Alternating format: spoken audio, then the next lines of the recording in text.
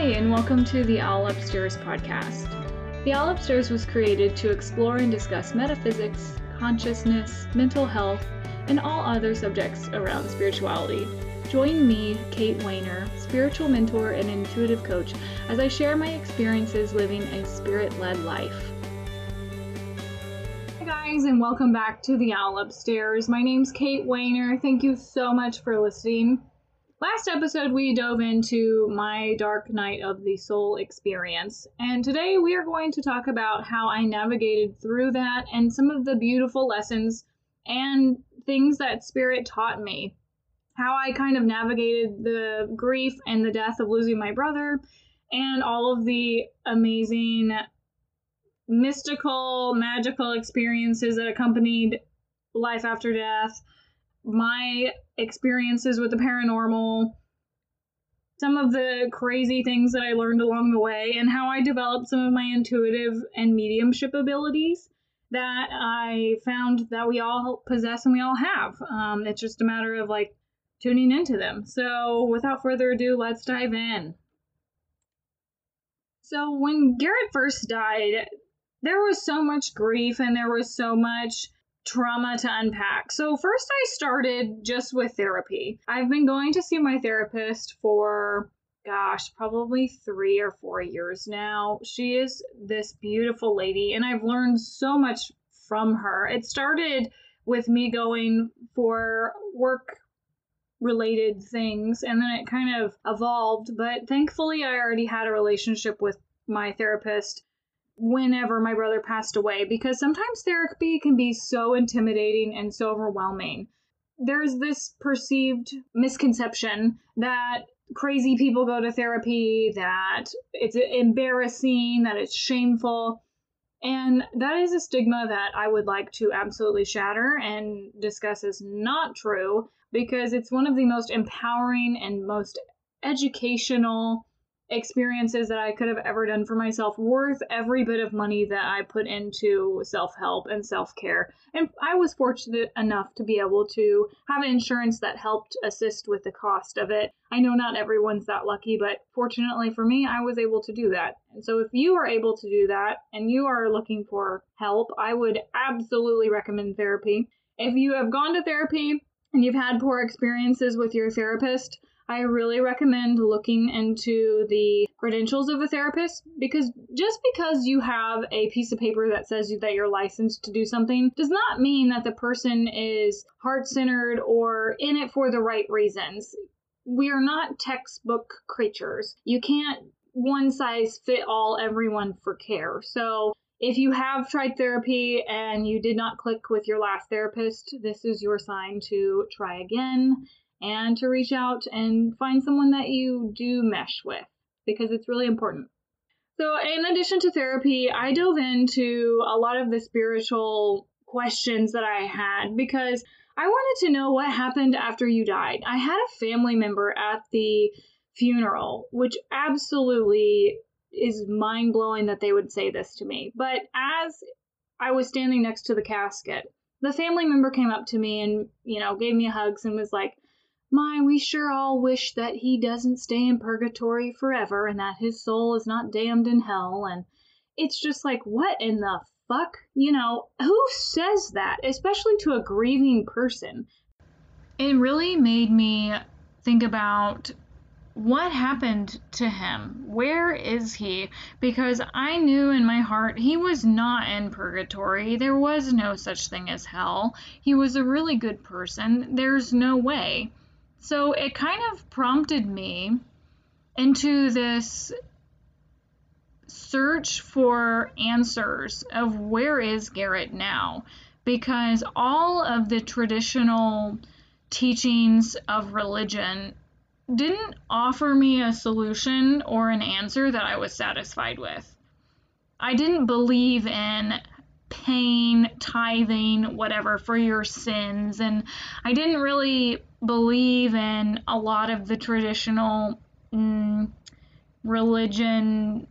It just didn't sit well with me. It didn't feel right, and I knew that there was some other answer out there that would fit and feel a lot better than what I was given.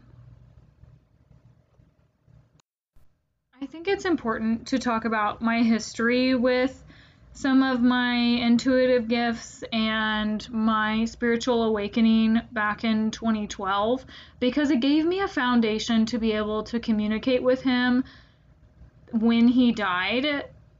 Because had I not have had that foundation, I probably would not have been on the path that I was on. So before we talk about what happened after his death, let's talk about before he died when I first experienced my spiritual awakening in 2012. So I already had a foundation, 7 years worth of spiritual practicing and developing my intuition and my intuitive gifts. I had taken classes over developing my intuition and over the tarot, and I already knew I could communicate with spirits, so it wasn't new to me. I already had that foundation. And while I hadn't really done my tarot cards or dabbled in anything woo-woo metaphysical for several years, I still carried that knowledge with me. And so whenever he died, I already had a little bit of knowledge to work with and go off of on how to talk to him and how to communicate and what to look for in signs. I have always kept journals my whole life. I mean, even when I was a kid, and I still have them today. So when he passed away, I started writing in a journal again over some of my experiences with him. And I'm really grateful that I did because now I can look back and reflect on and see where I was in that time period of my life. So one of the entries I wrote whenever my brother first passed away and I came back to Oklahoma City and I spoke with him through a pendulum. And I just remember this so vividly because it was almost like he was with me in the room and I could feel his spirit with me, but I couldn't see him, but I knew he was there. And I wrote that I'm shocked at the clarity and the intensity of the communication with Garrett. He shared with me that my grandma Irk was with him and he's seen our dog Maggie, our cats Sugar and Midnight, both in heaven. He's happy and in peace and he's more than okay. Roses are a smell from Grandma Irk. And the more that I journaled and worked with my guides and my higher self, the more healing I felt because not only was I connecting and helping myself work through grief, but I also felt like I was connecting with him in a way because I was working with spirits on the other side. So it kind of made me feel like, in a way, it brought me closer to him again. So fast forward through an entire year of exploration, deep diving into a variety of spiritual practices, lots and lots of tarot practice, different meditations and different ritual work. And I found myself starting to grieve again.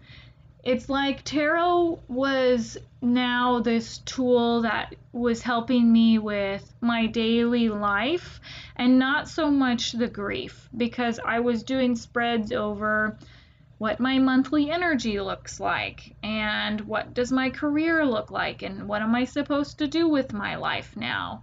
And I kind of deflected all things grief and just tried to hone in on my career. And while I learned a lot, it also never went away. The grief always stayed with me. It just kind of went dormant. So when we had the holidays and we had his birthday, things kind of appeared again. And they were sad, and I would look for him and he would still be around, but I still didn't get some of the answered that I wanted to know, like where do people go when they die? I knew he was in heaven. He told me he was in heaven, but is heaven even a real place? I mean, I didn't know. I mean, who does? So that's when I started to search for different books, and I stumbled upon one that was called Many Lives, Many Masters by Dr. Brian Weiss. And that really was the start of a new journey for me. So, Dr. Brian Weiss is a psychiatrist, and he talks about his experiences doing past life regression and hypnotherapy with his patients. And what he had found and discovered was that people can recall past lives and soul memories from other lifetimes. It was really at this point that I realized that we are eternal, and that even though he was gone, I knew his soul was still a living being. And so it really gave me a lot of hope, but then also made me dive into even more questions like, what were past lifetimes like for me? How many times have I lived life with him? How many times have I lived life with my family? I learned about something called soul families, and it's where we choose in when we are on the other side in another dimension what we would like our reality to be like on earth, and the lessons that we want to learn and the experiences that we want to have prior to being born. And when I learned this information and I realized that we pick our soul lessons, I chose to have this experience with my brother. And my brother chose to have this experience of committing suicide. And while I found that suicide's not always in someone's soul plan, it's an option, and it's free will for individuals to commit on the options that are in their soul plan. So, as painful as that was to realize, I knew now that there was a greater picture that I needed to look at, and that while I'm really sad that he's gone, it led me to this wealth of knowledge and this understanding that I would have never had before without him choosing to act upon the things that he did. And while I don't necessarily agree that it justifies his behavior, and I still find myself in bouts of anger and rage because I truly felt like that was such a selfish act. But when I dove into more mental health and I explored the reasons why people choose to commit suicide, it just really brought things full circle for me, because it's not necessarily selfish. It's just they are in so much pain and they're looking for a way out, and that was his solution to escape the pain. So we've all been there. We've all had extreme lows. I talked about in my last episode, that I wanted to escape pain from the grief, but not in the same way that he chose. So it's all about, at the end of the day, trying to do what's best for you. But this bit of information and knowing that we've had lifetimes together and will continue to have lifetimes together brought me a lot of peace. Soon I wanted more answers. So I found myself looking into something called the Akashic Records.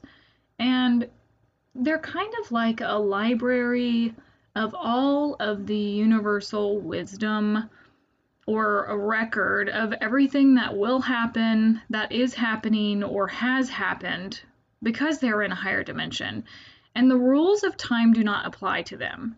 So information from 2,000 years ago is accessible to, as well as things that have happened to you yesterday, or that are a timeline of possibilities that could happen to you in the future, if you were to stay on the same destiny trajectory.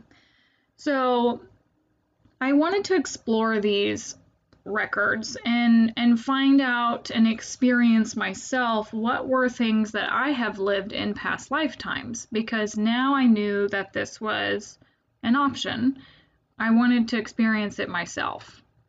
So I ended up finding a past life regression Akashic record reader on Instagram, and I followed his account for several months, and I did my own research before I reached out to this individual because I still had a healthy sense of skepticism. I think it's very important when you're doing research into this type of field that you always approach things with skepticism, because you have to come to your own conclusion that whatever it is you're searching for resonates and feels like your truth and not someone else's truth. So after feeling this guy out, I liked his work, and so I booked a session with him to do a past life regression.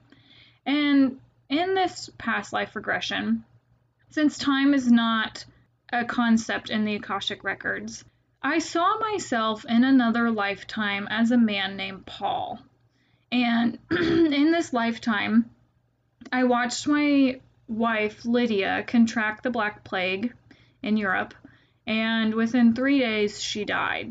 And it was the most devastating, heart-wrenching pain that I had ever experienced, because I loved Lydia on a completely another level, like on a level I did not know that was possible. So to be able to feel these emotions and to see such a vivid picture and know that it was me, the goal behind the reading was to help me to see what is preventing me, or what are some of my blocks in this lifetime that I have also experienced in other lifetimes. And grief was one of my blocks to prevent me from allowing myself more love for myself, love with my family, and I shut myself off from my feelings and from my heart center from pain. And seeing this in another lifetime was just a really valuable lesson, because one, I didn't know that we could even access this information. And then two, it was so real to me. And if you were to experience it yourself, it's hard to deny that type of experience because it doesn't sound like it's a real thing. So it was just a very profound experience to have. Also, knowing that time does not exist, I was experiencing the same lesson in grief as I was in that lifetime and as I was in this lifetime processing that of my brothers. So it was just a really eye-opening experience to have, and it led me to continue exploring other spiritual truths and universal wisdom and knowledge, and search for higher planes of consciousness and wisdom, because I found out that what I thought was true was not, and there were glass ceilings that were completely shattered that I did not know existed. So it just created more of a desire to find more knowledge and to experience more things like this. Thank you so much for listening to today's episode. I hope you enjoyed it and learned something new. Please feel free, if you have any questions, comments, or feedbacks, to send me a direct message on Instagram at The Owl Upstairs, or below in the comment section of this episode, there is a link to be able to send me a recorded question. I'd be happy to answer your questions on the podcast if you'd like to send me one. I hope you have a beautiful day. Take care, guys. Thank you so much. Bye-bye.